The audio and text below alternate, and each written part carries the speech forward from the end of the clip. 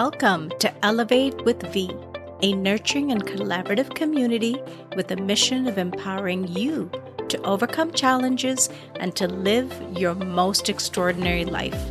I'm your host, V, and through my own healing and transformational journey, I've encountered a wide variety of healers who have all in their own way shared one universal message, that every storm has a silver lining. Join me in each episode as I engage in meaningful conversations to empower us to transform our darkness into purposeful light. On this podcast, we elevate. So let us journey together and be lifted up to our greatest potential.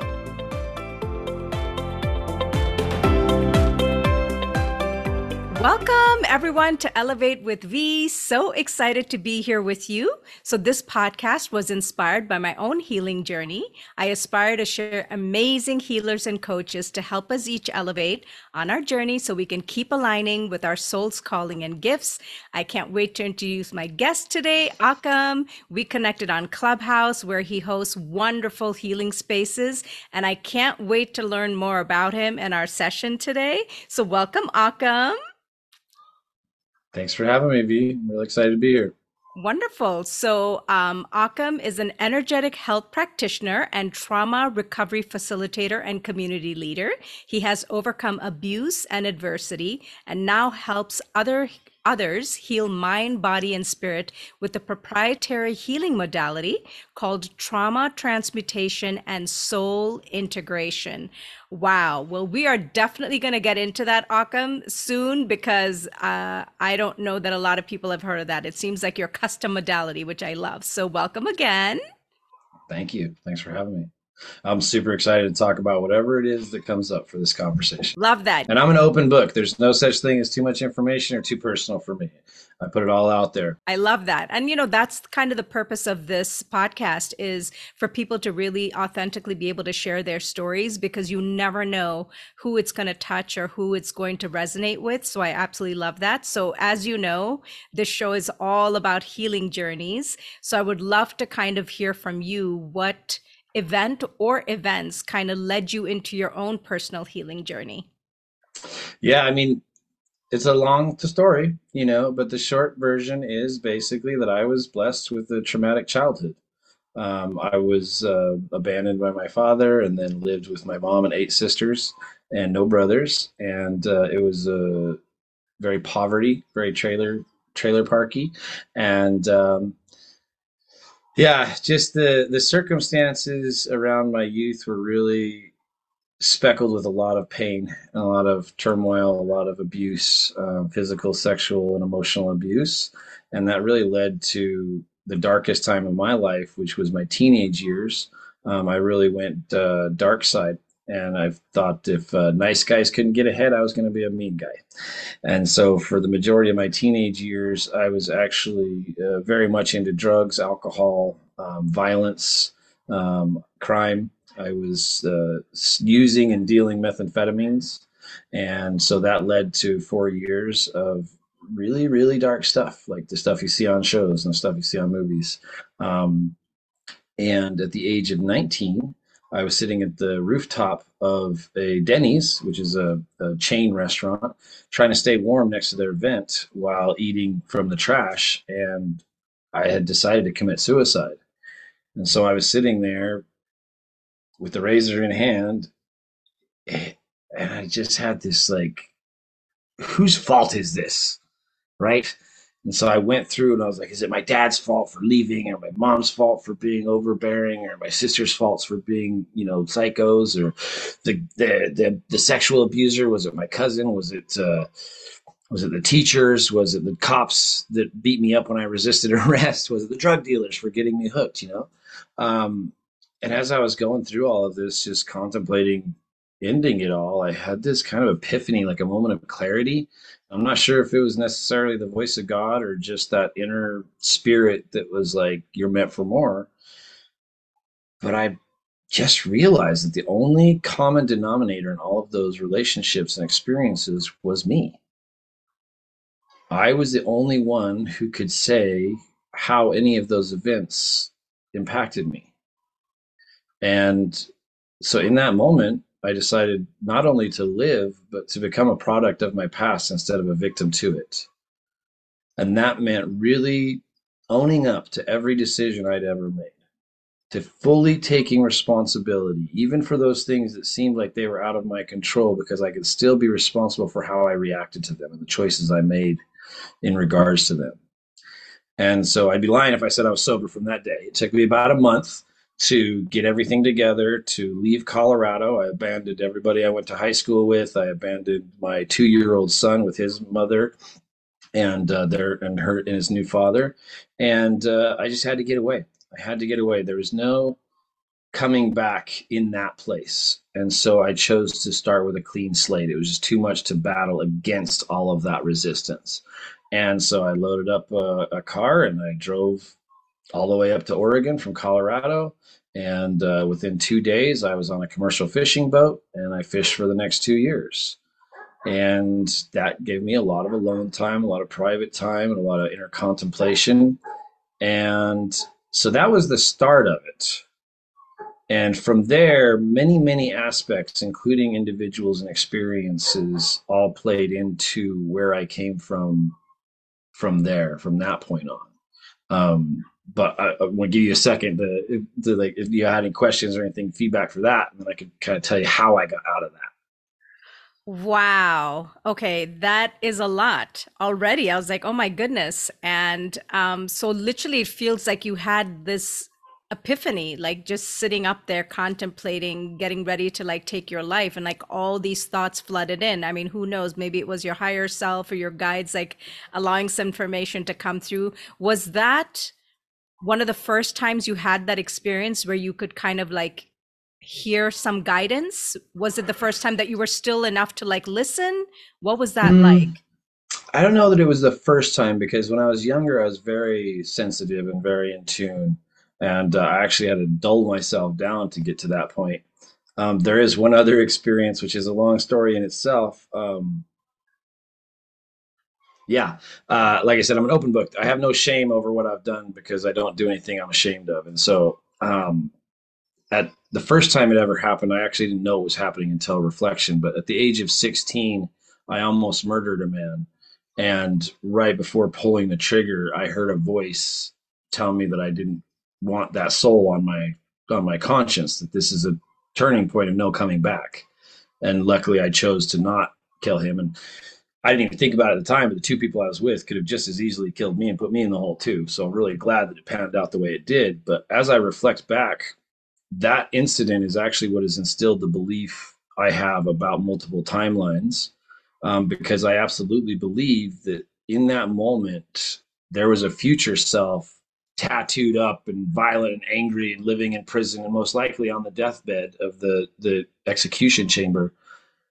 And in that moment, he called back to that 16-year-old self. If I could tell my 16-year-old self something, what would it be? And it was just to not pull that trigger. And even though that was the beginning of my dark times, it would have been so much different if that had have happened, because instead of going to prison, I went to juvie and I was able to, that's really where I got my crime school from. That's where I saw that like angry people and violent people get away with things. And so that was the first time that that happened, but I'd be lying if I knew it at the time. It was only through the reflections and the retrospection that I can understand that that was a future self saving me from dark deed. Yeah. Wow. So just because you mentioned it, you obviously had some gifts or other things that were already activated when you were younger. So can you share a little bit about what that was like? What did you experience that you weren't able to either express or understand or maybe? Yeah. Well, it wasn't exactly like I've heard some people like I've always seen energy fields and I've always seen angels and stuff. So it wasn't quite that level, but I will say that there was just something that's always underlying around death and pain and suffering that I've just been able to understand that that's not the end, that that's not the all of it, right? My sister was mentally handicapped and physically disabled, and many of my foster siblings that my mom cared for were also had these disabilities, and so I started to see the way, and I lost my faith in God really early, but I always had this faith in universal force. And when I first got turned on to Reiki at the age of 14, after becoming deathly ill, um, I was getting Reiki treatments, and they asked me, I was asking about it, and they said, what do you think about that? And they did something really great. They told me that they were channeling the energy of God, but they told me that I didn't have to believe in God, that all I had to believe was that the sun shines and the grass grows, and that there's some transfer of energy between that. And I was like, okay, I can get that. And I told them the story about when I was 7 years old, my sister had thrown a cat out of the crib, and it had a limp, and she wasn't going to take it to the vet. And I remember still this day, distinctly clearly, remember putting my hands on that cat and saying, I don't necessarily believe in God, but whatever Jesus did, let that happen through me. Allow the love of the universe to flow through me and into this animal, that I may relieve its pain. And so there were always things like that happening, even though I was experiencing a lot of abuse, and even the sexual abuse at that time.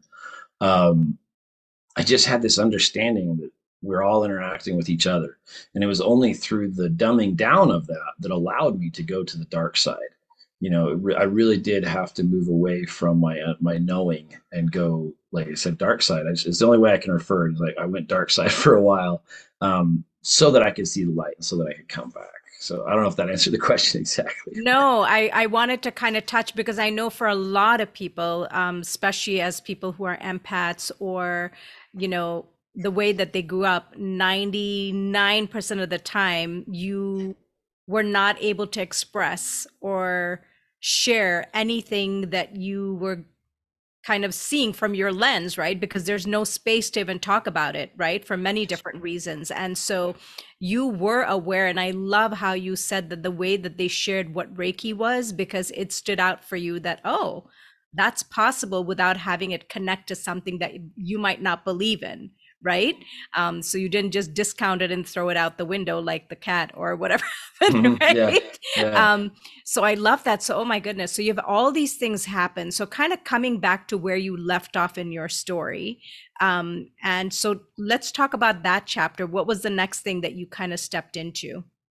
Yeah, so it was a journey. It was definitely, I say, it's a 20-year journey to get to where I am now. I'm 41, and so it's actually a 22-year journey. But those first 2 years fishing were probably the most important time in my life. It wasn't like I was getting a bunch of crazy teachings from the gurus or anything. But there was a family unit that took me in. Their names were the Cunninghams and Evanall, and they were the captains or Peterson was the captain. And there's just something about the way that this family interacted with each other. It was a kind of unconditional love that I hadn't seen before, and it showed me what a father could be. I had half a dozen experiences and examples of what not to be. Plenty of stepdads that told me what not to be if I wanted to be a good man. But all of a sudden, seeing this family and seeing their dynamic, it changed something in me to what was possible. And then I got invited to Burning Man. Are you familiar with Burning Man?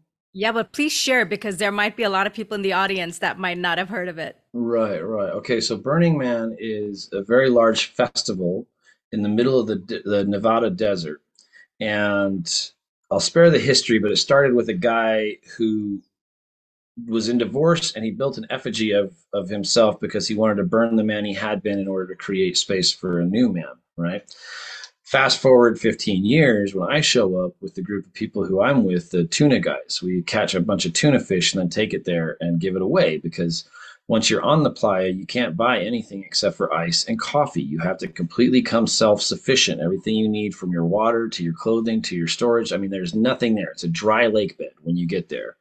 And within a week, it turns into this bustling metropolis of individuals who have brought artworks from all over the world, and they brought their crafts and their cares and their gifts. And there's music and there's dancing and fire dancing. And it's like a whole nother world just going there, right? Let alone the fact that it's a gifting economy. You cannot buy anything. So everybody brings more than they need so that they can share the extra. That way, everybody has more than they need. And just that understanding that there were people out there all over the world who were willing to come together and share just for the sake of sharing. That is a concept that I'd never had before. I'd never been given anything. I had never seen anybody take care of somebody else without holding it over their head. You know, that classic narcissistic relationship is all I had been privy to in my life. And so to see people coming to a place where they were, first of all, working all year, right, to be able to afford or to be able to build or to create. And when I say art structures, I mean stuff you can climb on, like multiple stories high, and they burn a lot of it at the end. And that in itself was a transformational awareness of there are people out there who simply care, right? And if I can be someone who cares, then that's going to be better. And so that was really the shift of where, like I say, that's when I became a citizen. That's when I chose to become a product of my past instead of a victim to it.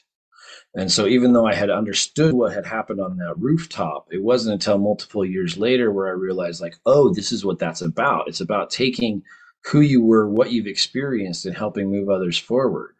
And so, in the 3 years that I went to Burning Man, I also experienced a new name, right? So my name Occam came from Burning Man. I was born Timothy Wood. Actually, I was born Benjamin, but then my mom changed it to Timothy. And then when I went to Burning Man and I had been sober off of methamphetamines for 2 years, this woman was like, "Do you know Occam's razor?" And I was like, "Yeah, the simplest solution is most often the correct," right? Because I was running around fixing problems. And she's like, "That should be your playa name." And I was like, cool, and a playa name is just like alternate ego so you can go get crazy and not worry about it. But for me, it really stuck. And the Aboriginal peoples, they choose their adult name. They choose what they want to be called when they decide to be a citizen, when they decide what they're going to do and what they're going to provide for the community. And so it just stuck, and no one calls me Timothy anymore. I've been Occam for over 20 years now. And it just really gave me this possibility to do things differently, see things differently, step out of what I had been programmed with, and exercise new options. And so those 3 years at Burning Man really wrapped me up in a way of that's where I felt unconditional love, right? That's where I understood that we're all connected. That's where I understood that there are people out there that wish to do good in the world. And if I have to go all year, all 2 years, 3 years to meet one of them, it's still worth it to be alive for the opportunity to meet some of these other special characters. And then from there on, it was a journey. I got my girlfriend, now wife, at 25. I stopped smoking cigarettes, which had been a 13-year habit at that point. And it was just so much. So I stopped smoking cigarettes and hooked up with my wife and stopped sleeping around. I'd never told anybody I loved them until I met my wife. And then 10 years free from liquor, 5 from beer, and then 2 from marijuana just recently. And I brought that back in as a ceremonial exchange. But everything just really slowly progressed through that journey of deciding this doesn't serve me, this doesn't serve me, this doesn't serve me. And then the real big rocket propulsion forward came about 8 years ago when I sat with the ayahuasca medicine. Oh my goodness. Don't keep us hanging. Yes, please. Okay. So, so at 33, my son was 2.5 years old and he had stopped talking. So he was born neurotypical, but at the age of 2.5, two stopped talking, and by 3 was fully autistic, fully not looking you in the eye, not answering his name, like textbook low end of the spectrum. And I was a cannabis grower, so I was growing big cannabis plants, fueling the industry that was legal at that point, all through the medical and everything. Um, but everything sucked. I mean, everything sucked. I was depressed. My wife was depressed. My son was apparently depressed. My roommate had tried to commit suicide. Like everything was going crazy. And I thought, I need a change. Like I need something to shift. I'm ready to burn this all down and leave town with the money I got in my pockets and see if I can make it. And if my wife comes, great. If not, then I've failed as a father again, but I've got to change something. I cannot continue on like this. And like literally the next day, I got a call from a friend who was like, I need your help. And this is a woman who I worked with on a grow scene. And so I assumed that she needed me to help her go do a deal or something. I was a pistol packing redneck at that time, like, so I thought she wanted a masculine figure to come with her for protection. But when she got there, And I'm going to try to make this as short as possible, but the story is like so incredibly unique. Um, when she got there, she's like, "You don't need your guns, but if you have any crystals, grab those." And literally, she just calls and is like, "We need to go for a drive, right?" And where? Oh, to the coast. So this is the middle of the night, like 10 o'clock at night. She comes by and she's like, "I need you to come with me." And so I look at my wife and I'm like, "I need to go with her." And she's this beautiful Native American woman, And so my wife took quite a bit of faith on my wife's part to let me on that car. But we took the trip. I'm not going to tell you what happened, except that she had to do a ceremony. And when I asked her why she chose me to hold space for her, she said the ayahuasca had shown her that I was the one who was going to be able to protect her while she worked out this spiritual warfare that she was in. And I was like, okay, like we've never talked about spirituality, we've never talked about crystals, but okay.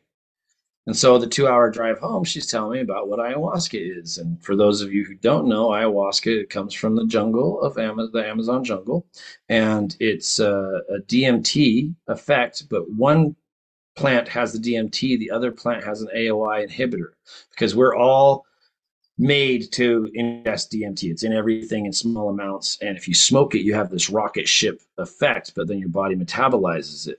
So when you mix these two plants, it turns that rocket ship 15-minute earth shattering psychedelic experience into an 8 hour psychotherapy journey with a psychedelic twist. And the fact that those two plants don't even grow next to each other, right? So the people 1,000 years ago spoke enough to the medicine, and they're like, mix this, and you're going to talk to God. Very interesting, right? And so I'm like, wow, that's really neat. Maybe I should try it. And she says, well, I'm really glad because they told me that in order to pay you for helping me, I needed to bring you to the medicine. And I was like, okay. So the next weekend, they're having a ceremony. It happened to be my birthday, third birthday. And so I went and sat with ayahuasca, and I will spare you the details of that story because that's another hour long story I could tell you about what that experience was like. But the gist of it is that I spoke to spirit for the first time ever. The ayahuasca medicine has a specific energetic spirit associated with it. And when you go into that experience, that altered state, many, many people come into a conversation with that divinity. And that happened to me as well. I was asking, show me my path, show me my path, show me my path. That was my prayer, right? Show me where I want to go. I want to change my life. I'm here to have this amazing mind shattering thing. Take me to show me where I need to go. And like I said, long story, she told me, I can show you anything. Or no, first she says, do you think you're going to see your future in a cup of tea? And I'm like, I opened my eyes. I'm like, what? I'm looking around. I was like, yeah, I thought that's what this was. And she says, and everything was still at that point too. Even the guy walking back to the altar was like paused in time. And she says, I can show you anything. But when you walk out that door, you choose to go left or right. She's like, you have to make choices every single step of the way to stay on the path. I was like, well, how do I know the path? And she says, you know the path. All you have to do is quit clouding your vision and you'll be able to walk it. And so again, long conversation basically breaks down to I need to stop smoking pot and growing pot and move into my natural state, which is the healer. And so several more of those sessions, she really initiated me into some of the things I'd already known in the past, but in new ways. So basically, I went to dream school every night for about 6 months.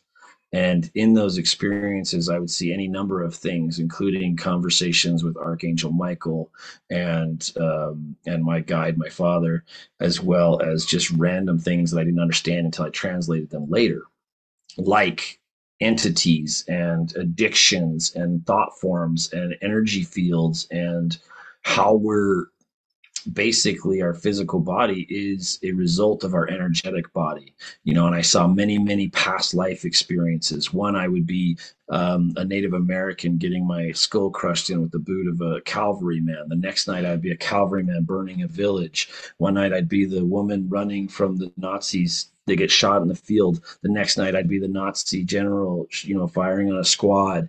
The mountain man who was skinning the mountain lion, the mountain lion chasing the mountain man, and on and on and on and on and on. And all of these things were to show me the duality of nature and our understanding of our past lives and multiple timelines. And so it was really crazy. I mean, honestly, anybody that heard me for the first year this was happening probably thought I was totally batshit crazy, because I was saying things that I almost didn't understand myself. But I did get my reattuned to Reiki 2, and then I took a course called The Hands of Light by Barbara Brennan. And it is a fantastic textbook on the energy body. So I highly suggest anybody who wants to know more about our fields and how our thoughts and stuff interact with our physical being, highly suggest checking out that series. And then it was about 2 years after that I started doing sessions, but my son got really, really bad, really, really bad with his autism and diet and everything. And my wife was like really not handling it well, still working full time doing the marijuana and trying to do sessions at the same time.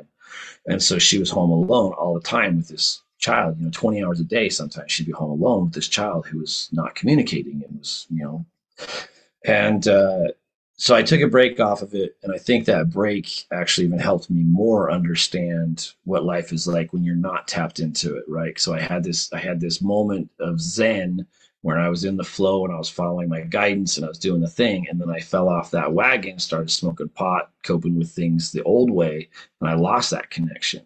But then again, when I got back to it, it was actually 2021, I think, because the year of the pandemic, we moved into a little barn because my wife and I kind of saw things happening before mainstream media saw it. And we had started to, we're downsizing. We're not going to be paying $1,200 a month rent, right? So we moved in this little tiny barn, little tiny property, but it was super peaceful. We probably had the best year ever, while everybody else was freaking out about the pandemic, because we were already living an autistic life. We already didn't have friends. We already don't go to events. We already shop once a month. we already don't go out. So that year was when I really decided I was feeling the call. I was feeling the call to get back in it. And just the pandemic itself, I took it as a big sign that the world was seeking healing. And so I dedicated myself that would be the last year I smoked. And then I quit smoking on January 1st. And by January 4th, I had a client call, old client call, and say they needed a session. And so it was literally like I made the commitment and made the action. And then immediately the universe was like, we have been waiting to feed you people so that you can do this. And the first person I did a session for, normal Reiki session. Second person I did a Reiki session for, it turned into something completely different. It went from being like your normal 1 hour Reiki session that you'd get at any day spa to a 4 hour life altering deep dive into the timelines and the thought forms and the entities. And he was like, this is what I've been waiting for. I'm like, what do you mean? He's like, well, I wanted to work with you 2 years ago, but I was told you weren't ready. This session right here tells me you're ready. He's like, would you like to start doing long distance sessions? I said, I'm trained to do that, but I never have. And he's like, no, you're supposed to be doing long distance sessions. So he referred me to somebody. And again, following the guidance of, I don't know what I'm doing here.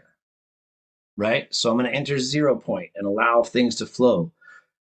5 hour session, insane amount of energy moving, as close to an ayahuasca experience as the woman had ever had. Right. And she was a really wonderful, powerful person because she had been an energy healer and she'd traveled the world, spent her whole life, the last 20 years, traveling and seeing every shaman on every hill, every jungle that she could get into. And I don't know if I'd be here right now if it weren't for her, honestly, because when she told me that what she experienced was unlike anything she'd experienced from any master on any continent of any journey that she'd ever been on, I was like, whoa, really? And she's like, yeah, this is something else, And I did a couple more sessions with her, and then the people just started coming, just started calling, and I was incredibly busy that first year, and I was just doing it by donation. So I was getting $20 here, $50 there, $100 there for these 3, 4, 5 hour epic life-changing sessions that were leaving people with like their eczema disappearing, fibromyalgia going away, weaning off of pain and depression medication. One woman was able to start walking even after a session, right? And I don't work on the physical body, I work only on the energetics, but the energetics are what make the physical body. And so that is how it started to be what it is now, is the trauma transmutation soul integration system. And again, that's a much longer prelude into that. And I forgot what you even asked me about the story that started me on this journey, but that's how we got to today, basically.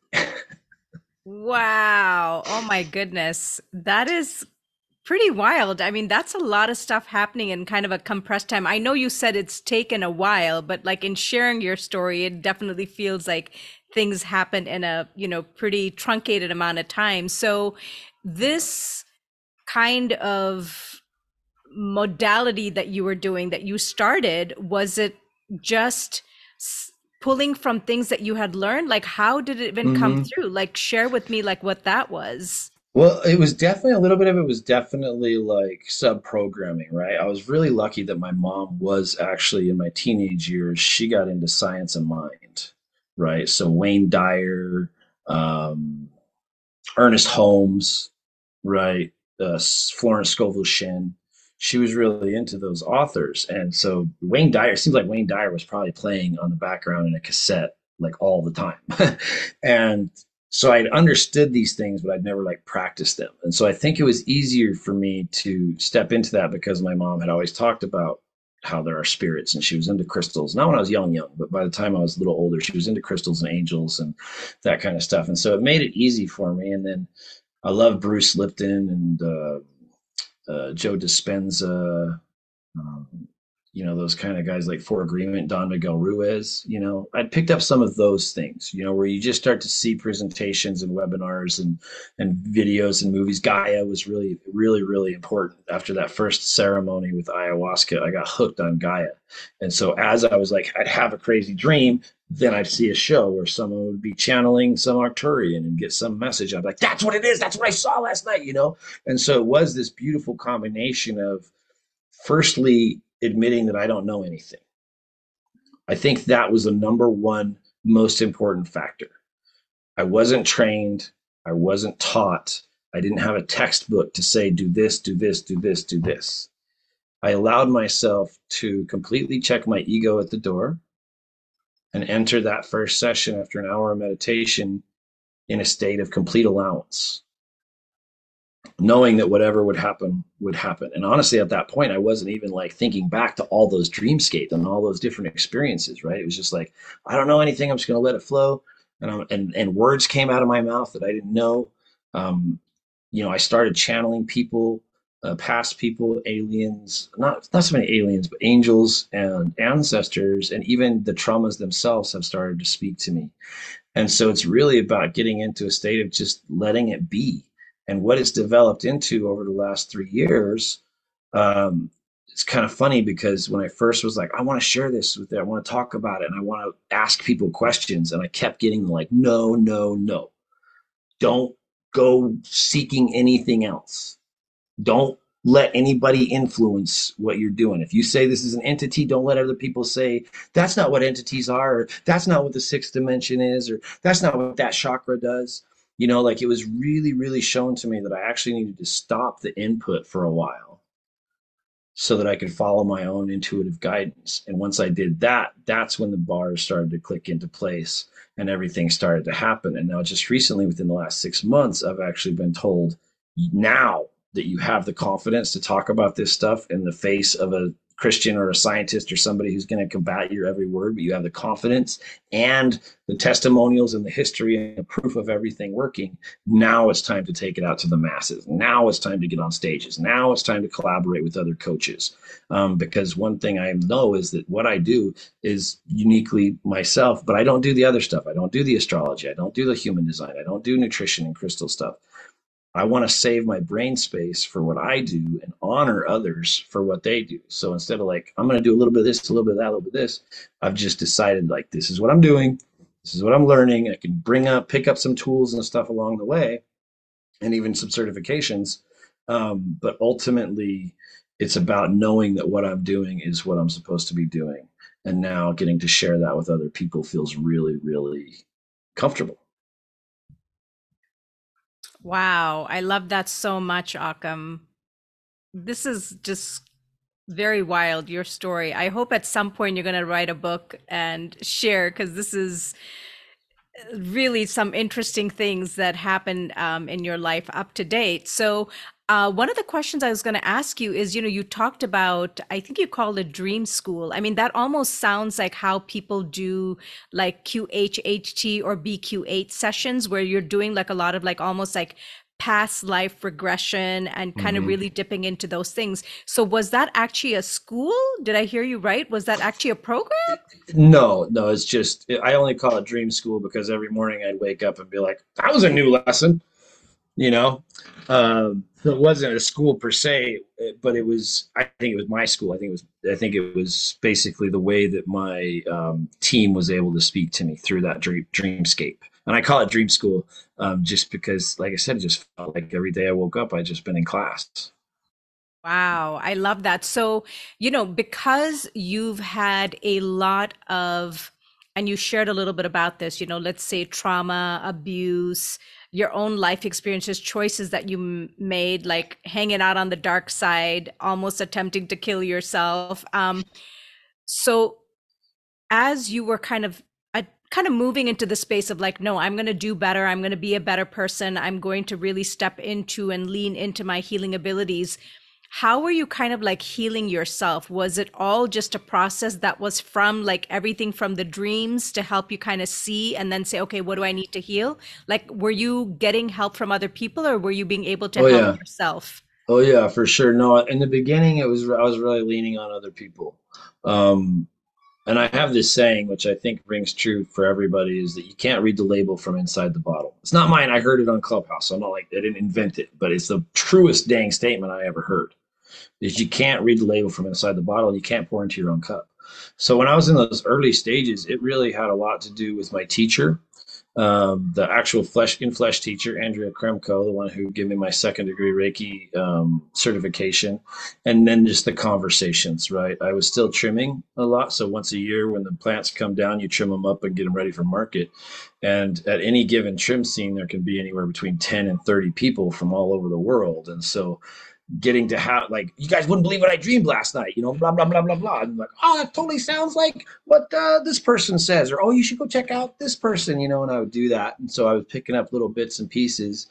But the healing of myself, it was long and slow, and I think those first 15 years were really important. The quitting of the smoking and the dedication to my wife was one thing, and then moving on and realizing that alcohol was also negative. The birth of my son, needing me to step up and be a better father than I was the first time. You start to ask yourself, what is a man? What is a father? What is an honoring, partner? What is a spouse? And then the Reiki helped a lot. The Reiki and the understanding of my own trauma.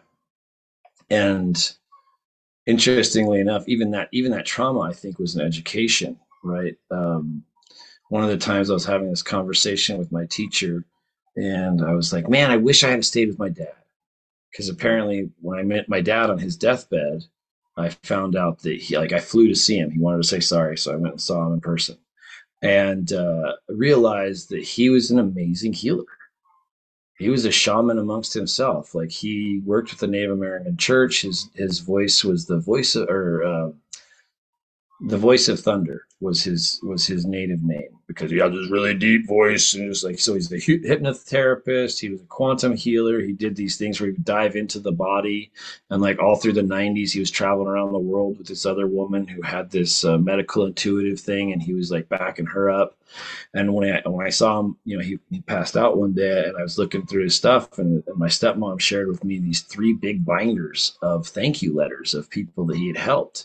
And all of a sudden I was just like, whoa, it's crazy. And I didn't really think about that much until after this ayahuasca, and I was like, man, I kind of wish I had gone with my dad, because then I probably would have avoided all the physical abuse, definitely would have avoided the sexual abuse. My dad had alcohol and drug problems, so I might have not done that. But I could have been a healer this whole time, right? And she just looks me in the face. She's like, you don't ever regret. Don't you ever regret the lessons that you've gotten in your life. I was like, what do you mean? She says, I don't work with sexual trauma. No one wants to hear about forgiveness from somebody who's never been raped. And I don't work with alcoholics and addiction because no one wants to hear about sobriety from somebody who's never had a drink. She's like, you are specifically and uniquely trained in order to hold the kind of space and understand the frequencies of the individuals who are going to come with you with the darkest of the dark and the deepest of the deep. And they're going to need someone who can stand in the face and go toe to toe, nose to nose with demons and not flinch. And I was just like, holy shit. Like, wow, okay. And sure enough, that has shown to be true. I get the I don't want to say the worst of the worst, but I generally get the darkest of the dark. The people who have had no help elsewhere and haven't been able to have a space where they can fully fully dive into who they are and what they need in a space without judgment, because even pity is judgment, right? And so I don't pity people. I don't i don't coddle people, and I don't dismiss people. It's just a matter of creating a space where each person can feel what it's truly like to be unconditionally loved, and know that no matter what you say or do, you're going to be met with a level of respect that maybe you never have in your entire life, right?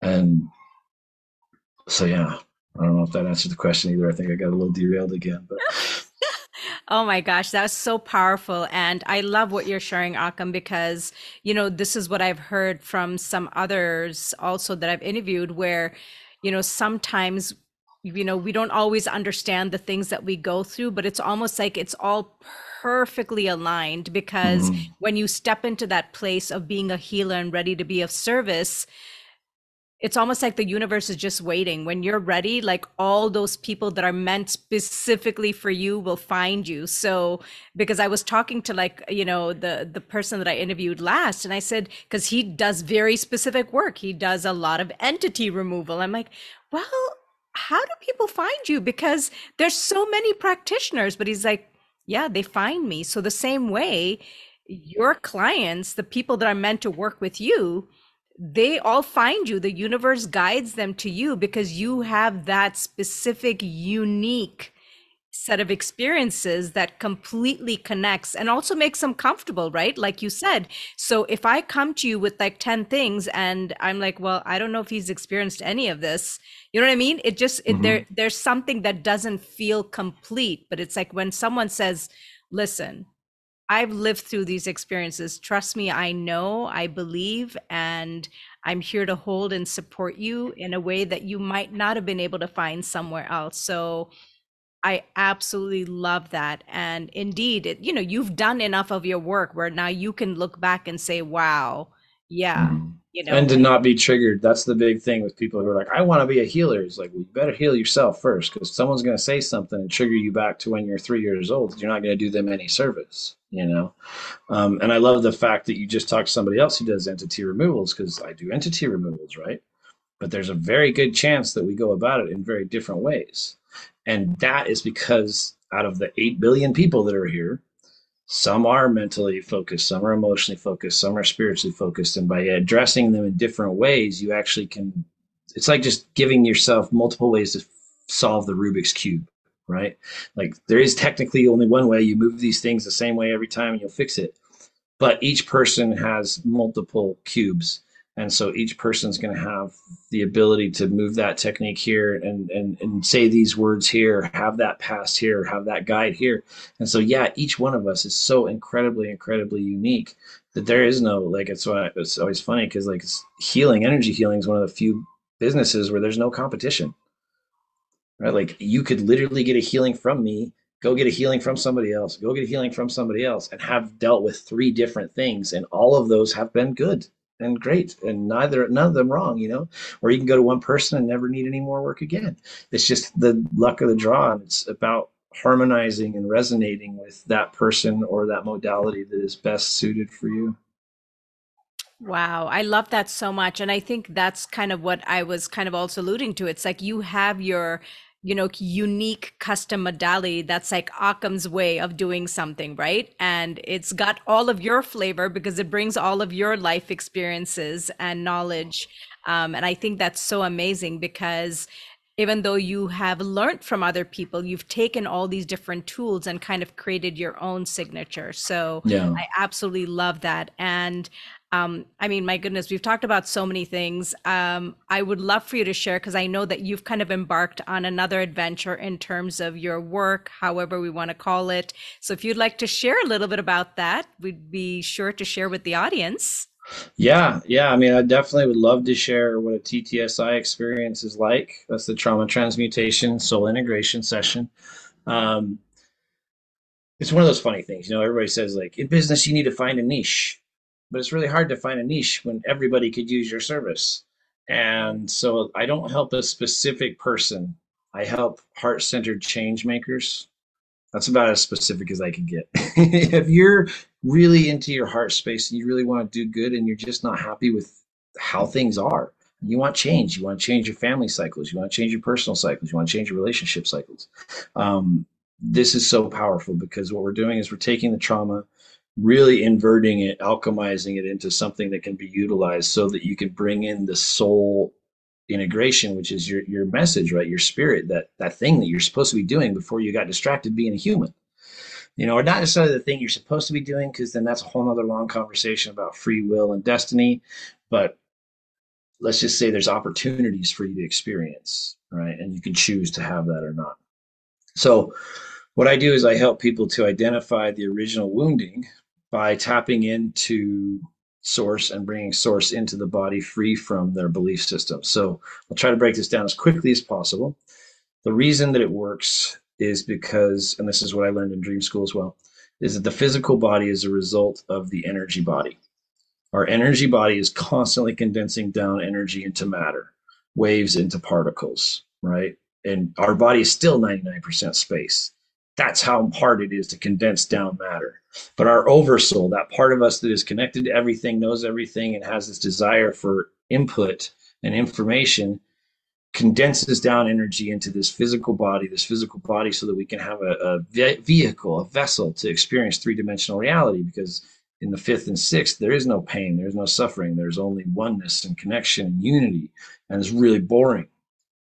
For eternity, it's really boring, right? To have just everything be. And so we come here to have these experiences of loss and pain and suffering. And that's why I say I was blessed with a traumatic childhood, because that's what I chose this time. I must have been a god or a king or something in a past life to be able to come down and be like, I'm bored with having everything I need. Put me in this situation. So as the energy body condenses down into the physical body, it goes through our ego field. And our ego field is where everything that has ever happened to us lives. Anything that ever happened to us in a lower emotion is a low frequency, and a high emotion is high frequency. So emotion, energy in motion. And I love what Gabor Mate says, is that trauma is not the thing that's happening to you. It's the thing that happens inside of you as a result of what's happening to you. And I would take that a little bit farther and say it's actually what you decide about reality in regards to what's happened to you. Because when you have an experience, you choose good or bad, right? Trauma is not universal. Trauma is not finite. There's a grand scale, big traumas, little traumas, and they all affect us differently. But it doesn't matter what the trauma is, because the trauma interferes with the signal. The trauma, that lower vibrational energy, interferes with the signal. So as the energy is coming in, pure white light, it hits this prism of lies, of doubt, of fear, of shame, of guilt, of judgment, and it imprints upon us who we think we are. I'm strong, I'm brave, I'm straight, I'm gay, I like horses, I like cars, like whatever, and it tells us everything we know about our reality. Everything we've picked up from the time we were born to the time we're 7 years old is sitting out here informing us. Dogs are good or dogs are bad. Men are manipulative, women are cheaters. So many things that we experience in our life get imprinted into this field, and as that energy comes in through the field, it imprints that energy on our body, and we project that out and resonate a reality to us that says yes to these beliefs. And as we have these beliefs coming back to us, yes, I knew it. This person was going to cheat on me again, or damn this car, or that boss, or whatever, the kids, the moms, whatever. It's getting this feedback loop. So not only is it stopping energy from coming in, but it's also getting energy when you have judgments and self-shame and self-doubt and regrets. And they build and build and build. And so they go from something that you kind of might believe to something that you absolutely, truly believe, which is a construct. And as they accumulate energy, they actually gain a low level of consciousness. And this consciousness is similar to a parasite. And so it's not malicious, it's not evil, it's not from hell. It literally, I mean, there are like the interdimensional beings that are associated with methamphetamines and cigarettes and alcohol. That's a whole other conversation. These are all just like self-developed things that are in our field. And they actually gain a low level of consciousness, and they manipulate the way that the energy is coming in so that we continue to make choices that basically sacrifice our higher good in order to cultivate and harvest these lower vibrational thoughts, feelings, and actions. So what I do is I help people to identify, first of all, where that original wound was, because I bring in the energy around those traumas. I bring it in away from the lies and the expectations of what you've known your entire life, so that the truth can finally come in, and so that you can actually have the light of truth shining onto the darkness and the shadows of what you've expected. And once that happens, it's magnificent how fast we can go to like, oh, that original thing. I didn't know that when my dad told me I was eating like a piggy, that that's what triggered my eating disorder. You know, I didn't know that when my mom told me to sit down and shut up, that that's why I can't make a sale in my business, because my voice was taken, right? And so we start to see the original wound. And the session, like I said, is 4 hours long. We go all the way through the physical body, the chakras, and the mental. And all the while laying out a pathway of how you've gotten to where you are. Once we understand what the original wound was, yeah. So part of bringing the energy into the system is a way of shining a light on the different things, and so you start to see them differently, because now you're not looking through the lens that you've always looked through. You're tapped into the truth, and so that light of truth shines into the shadows, and you can see, oh, I choose to believe that now, or I choose to take another belief from that, and that's what really alchemizes the energy. And then, like I said, the body's so high vibe at that point that most of these lower vibrational energies and entities aren't comfortable anymore. And your energy's flowing so good that you can actually release them, as opposed to just like, I'm just going to cut a cord and have a nice day. And by doing it this way, and then I don't think you heard the portal thing, right? So I use portals. I use a portal to connect myself and the client outside of space and time. So this allows for us to have instantaneous feedback. This is all done with sacred geometry and ancient technologies. And so I also have a pyramid with a portal at the top of it around my building and around any client that I do. And that portal is a Rolodex portal. So once we've addressed the entity, maybe even had a conversation with it about what it needed to share or what it needs to know before it goes, what you need to know from it before it can go, I should say. Then we're able to let it release. And as it goes to that portal is, I call it the Rolodex portal. And some kid the other day had the audacity to say, I don't know what a Rolodex is. But it's a constantly shifting to whatever frequency matches it. So when the entity, whether it's grandpa that's just lost and forgot he was supposed to go back to his soul team, or the squirrel that got hit down the road, these entities are drawn into the portal, and that portal will take them to wherever they need to go. So I don't need to know if they go to Mars or the Orion, or if they go to the past timeline or the future timeline, heaven or hell. I don't even know what all 12 dimensions are, right? But luckily this portal is developed. I've created this portal so that it knows. It synchronizes, harmonizes, and sends them to exactly where they're supposed to be, because all of them are feeding off of us out of just habit and natural instinct, right? Like they're not malicious. Most of them are not malicious. So yeah, and then after that, we release everything, and then I make sure to charge the people back up. So we bring in the Christ consciousness, fill all the voids that we just created by releasing these things, so that the person isn't wanting. And then I offer a week worth of support during the transition and the integration, and then a 2-hour follow-up, which is closer to the spa day, where I bust out the singing bowls and we just tune everything up and talk about how things have changed. Because usually when your vibration rises up, things tend to shake away and get a little bit more wild when you start to choose your reality, you know.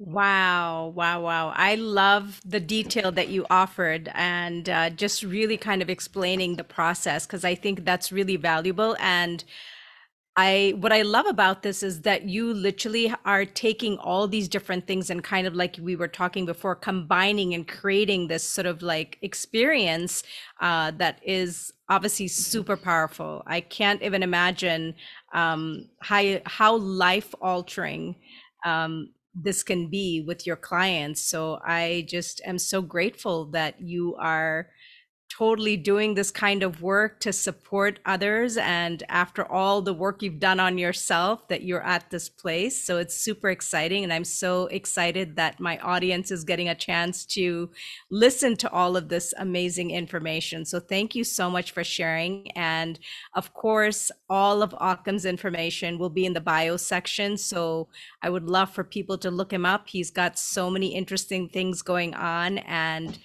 just learning his story. Like, I think for me, one of the key things with this is when we are in that process of our healing journey, we do need support and we do need help. And it's really important to find the right people that are the right match for you because like you said, there's like hundreds and thousands of people out there, but that there's Mhm. someone who's going to be a really great fit for you, and not just one. There's probably multiple people, but this is part of like sharing what the different healing modalities people are dabbling in so that you can say, wow, I think that would be a really good fit. That would be a really good match. And I think even if someone reached out to you, you would know if this is the right kind of client or person for you to engage with. So Yeah, and I take pride in not taking clients that I don't think are ready or don't necessarily need my help. That's why I love my personal referral network, of the people who I can send people to, because like I said, some people are not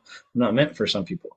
And that's why I have such a high success ratio, because I get the sense of like, you're not ready for let's not run you through the ringer and leave you, hurting more than you got. So yeah, it's all about knowing your lane and knowing who you can help, and not needing to sell, just need to serve, and being open for that. I love that. Oh my gosh. Akam, you and I could just go on and on and on. I know we've already like been talking for close to an hour. I was like, oh my goodness, there's so much to like dig into. But I love this because it gives people enough of a flavor of who you are and what you are doing. And, and that's the purpose of this is to really showcase journeys as well as obviously share with people, what you're up to so that they can find you and connect with you. So, And there's one more place they can also follow me, because one other thing that I have just started doing is I partnered up with Jess Rich, and we're yes. running the Soul Crew community. And so that's actually been really powerful way to help more people in a longer scape. And so that's a really powerful community too, for neuro quirky spiritual people who are seeking to be seen and heard and understood, and like to produce and to create and to have businesses and relationships. And we do writing in there, we do well-being, business building, and the spiritual metaphysical mastery. So if someone's interested in just checking that out as well. It's a really powerful community, and we're having so many shifts and transitions for people just so fast. It's really fun. I love that. Well, we'll make sure that that's linked in your bio as well so that people Thank you. can find that. I think that'll be amazing. So we're coming to that place, towards the end of the show. And I was going to ask if there's anything you wanted to share, whether it's a card pull, a message, anything you feel joyful to share as a collective message. Yeah, I kind of feel like I mentioned that I thought I might. I'd kind of like to channel maybe just 5 minutes to whoever is listening, if that's okay. Let's do it. Okay, so and the reason I love Reiki, right, is because it can transcend time, transcend space. It can be multiplied, it can be divided. It's really a self-regulating, self-correcting type of energy. So if anybody out there has ever heard like, oh, Reiki is the devil, don't listen to him, because it can do no harm. It can do no harm. It can do no harm. Okay. So that being said, I would like anybody who is listening to this now or in the future to simply tap into yourself. And if you would like, just give permission to receive what's coming, and whatever gets sent out in this moment will be stored in the ether and will be accessible at any time that you choose to receive it. So, as we tap in, I just want to call in on my angels, ancestors, elementals, and Akashic keepers to bring forth any messages, vibration, frequency, or knowledge that may be imperative or important for anybody listening right now. And as I open this channel and connect with each of you, I simply want to let you know that you are loved and that you are worthy of love and that you are in a perfect, perfect moment. And as I connect with you now, I send out energy to the root chakra, spinning it in the right direction, adding energy, adding grounding, visualizing the light entering the root chakra and sending many, many roots down the legs, out the tailbone, into the earth, all the way down to the core of the earth, where it taps into the Mother Gaia and her abundance of energy. Those roots now returning that energy to the root chakra. As the energy enters the root chakra again, it is now channeled into the golden channel, the Kundalini channel, the spinal column. As it progresses up out of this root chakra, you start to feel secure and safe and provided for. As you move forward to the sacral chakra, the orange chakra, located just below the belly button. This is the chakra of family relation, of creativity, reproductivity. As the energy flows through this space, you may feel a tingling in the abdomen. You may start to get flashes of laughter and joy. You may get inclinations or intuitions over what activities to partake that may bring you back to this creative space, this childhood space where all is well. And you can create with ease and clarity and authenticity. And as that chakra now lights up fully, sending the energy up through the solar plexus, the yellow chakra at the base of the rib cage. This chakra responsible for the power, your ability to produce, your ability to stand in your knowing. This beautiful power point between the creativity of the soul, of the sacral, and the heart. This is like the gatekeeper for the earthly energies. And as it fills, you start to feel a lightening and a softening of your shell. As you start to realize that in order to be strong and powerful, you do not have to be stiff and rigid. Soft and supple is the way of water. So too should it be with you and your power center. As the power moves through this solar plexus chakra into the heart, your heart chakra starts to swell. You may even feel the pounding in your chest as your heart starts to metabolize and alchemize this energy. There may be darkness here, there may be pain, there may be weight. So many of us have had scars in our heart from circumstances and people that have hurt us, intentionally or unintentionally. And as this light moves through the heart space, allow it to heal, allow it to mend, allow it to patch and buff any flaws, any dings, any dents, any scratches, any scrapes, so that you may feel whole, complete, and full, and that creativity and power and grounding and security can now flow through the heart space and out into the world, as this is where we project. And the heart is a catalyst. Heart is the cauldron of truth. All lies burn in the heart. As the energy moves from the heart to the throat, you may feel some tightness here, as I do now, because so many of us have been silenced for so long, made to feel that we had to do a certain thing or be a certain thing or look a certain way to fit in. Your throat is asking you to be authentic. Your throat is asking you to allow the creativity and the power and the security that is now flowing through your heart into that throat chakra into the throat of your body, that you may express your desires, express your needs, express your wants, and express your truth without judgment of yourself or others. Truly feeling empowered now to speak your truth and to give your good deeds. The energy flows up to the third eye. The third eye, right in the forehead. This is that chakra that allows us to see not only the future, but our connection to source, how we see ourselves in the collective, and how we see ourselves in connection to God.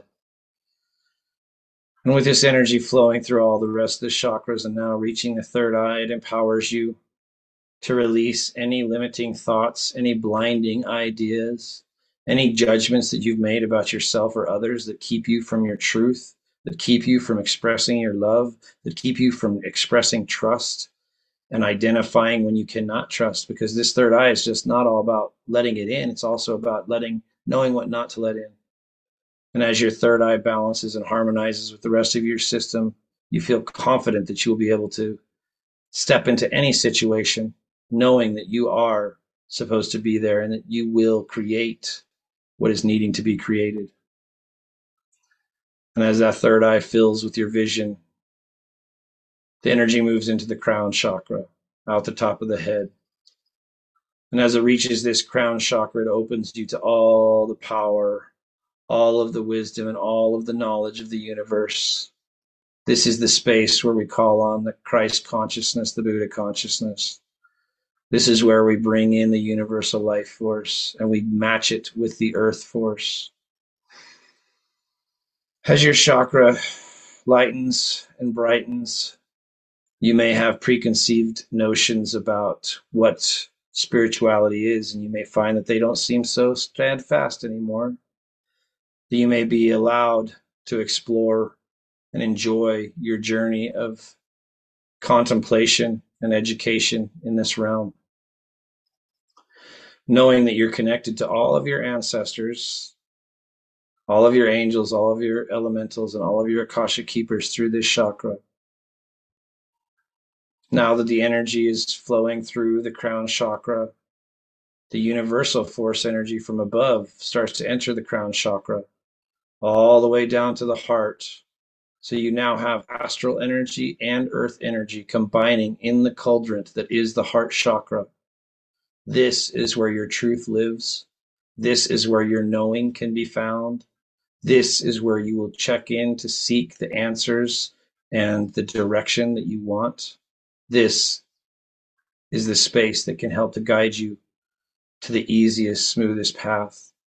And as this energy reaches the heart chakra, it projects out along the horizontal and then up and down around the outside of your energy field, creating a beautiful, harmonistic tie-dye effect of energy, light, color, frequency, vibration, all swirling around in a protective state, connecting you to yourself and to source and to others in a safe and secure way so that you know you can go out and not be depleted. You can go out and not only will you not be depleted, but you can shine from this space. You can exude so much love, joy, and confidence from this place that you will no longer be affected by the judgments and expectations of others, because you are now whole, you are now full, and you are now complete. And you can return to this state at any time simply with the asking of it, with the requesting of it, and with the desire of it. This is your true state: balance, harmony, and flow. Take a few deep breaths and just let that sink in.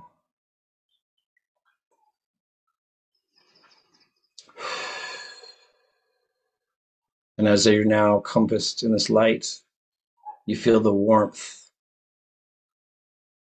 that you haven't felt since you were in the womb, a kind of protection and safety that you've not felt since you were incarnated.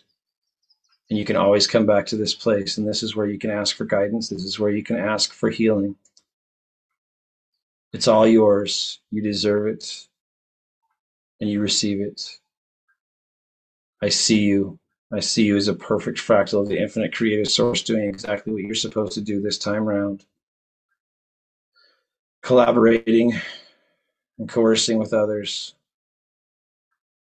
This is you now. I see you. I see you. I see you. I see you. Now, taking a few more breaths, allow your body to come back to the physical, your mind to come back to the physical, knowing that your state stays this way no matter what.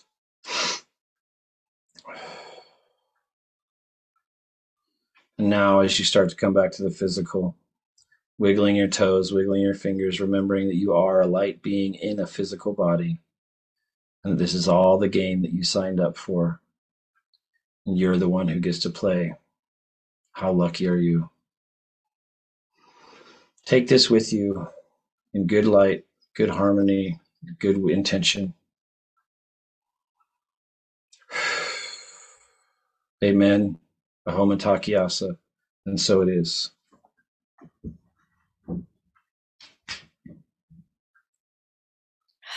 Wow, that was so amazing, Occam. Wow. Thanks. That was a complete treat and gift. Oh my goodness. So amazing. I can't wait for people to just enjoy this experience so much. I was literally just, like you said, I felt like I was in this warm, comfy, cozy bubble. And you are. That was so amazing, Occam. Thank you so much for sharing that with all of us. I absolutely thank love you it. for co-creating it, because I was completely channeled in the moment. So that was a creation of both of us. So thank you. I love that. Well, thank you again. This whole session was a co-creation with the two of us. So I'm so grateful for you to come on and to share all of your experiences, your story, your gifts. And I'm so excited for people to be able to connect with you once they tune into this, whether it's, when it comes out or on the replay, and to enjoy this beautiful gift at the end. So I hope that everyone that's tuning in has received beautiful messages and insights and so many things that we've talked about today, including this beautiful healing at the end. So I just want to thank you, Occam, and I want to thank all of my beautiful listeners who tune in to listen to these episodes. So thank you so much. I want to thank you, Vanita. Thank you so much for being the first podcast that I've been on since I decided to go public. And so thank you very much for being such a wonderful, gracious, and gentle energy host. And I certainly hope that if anybody does choose to work with me, if they saw this video, I really hope that they make sure to mention that they saw me here, so that I can return the extra gratitude for you, for holding this space and for allowing this to be a possibility. Oh, I'm so honored, Occam. And like I said, everybody, I'm so grateful for all of you tuning in to this episode. And I can't wait to catch you all on the next episode. Thank you, everyone, for tuning in to this episode of Elevate with V. I'm super grateful for your precious time that you take to listen to these episodes. I hope that there were some valuable insights and tools to map onto your own journey. If you think that this content would be valuable for somebody else that you know, I would greatly appreciate you sharing it. If you have been loving this podcast, I would so appreciate it if you would follow, rate 5 stars, and leave an amazing review on Apple Podcasts, and please follow and rate 5 stars on Spotify. Higher ratings and great reviews allows this content to get out to more people. Let's support each other and elevate together. Thank you again for spending your time listening and tuning in each week. I look forward to catching you on the next episode.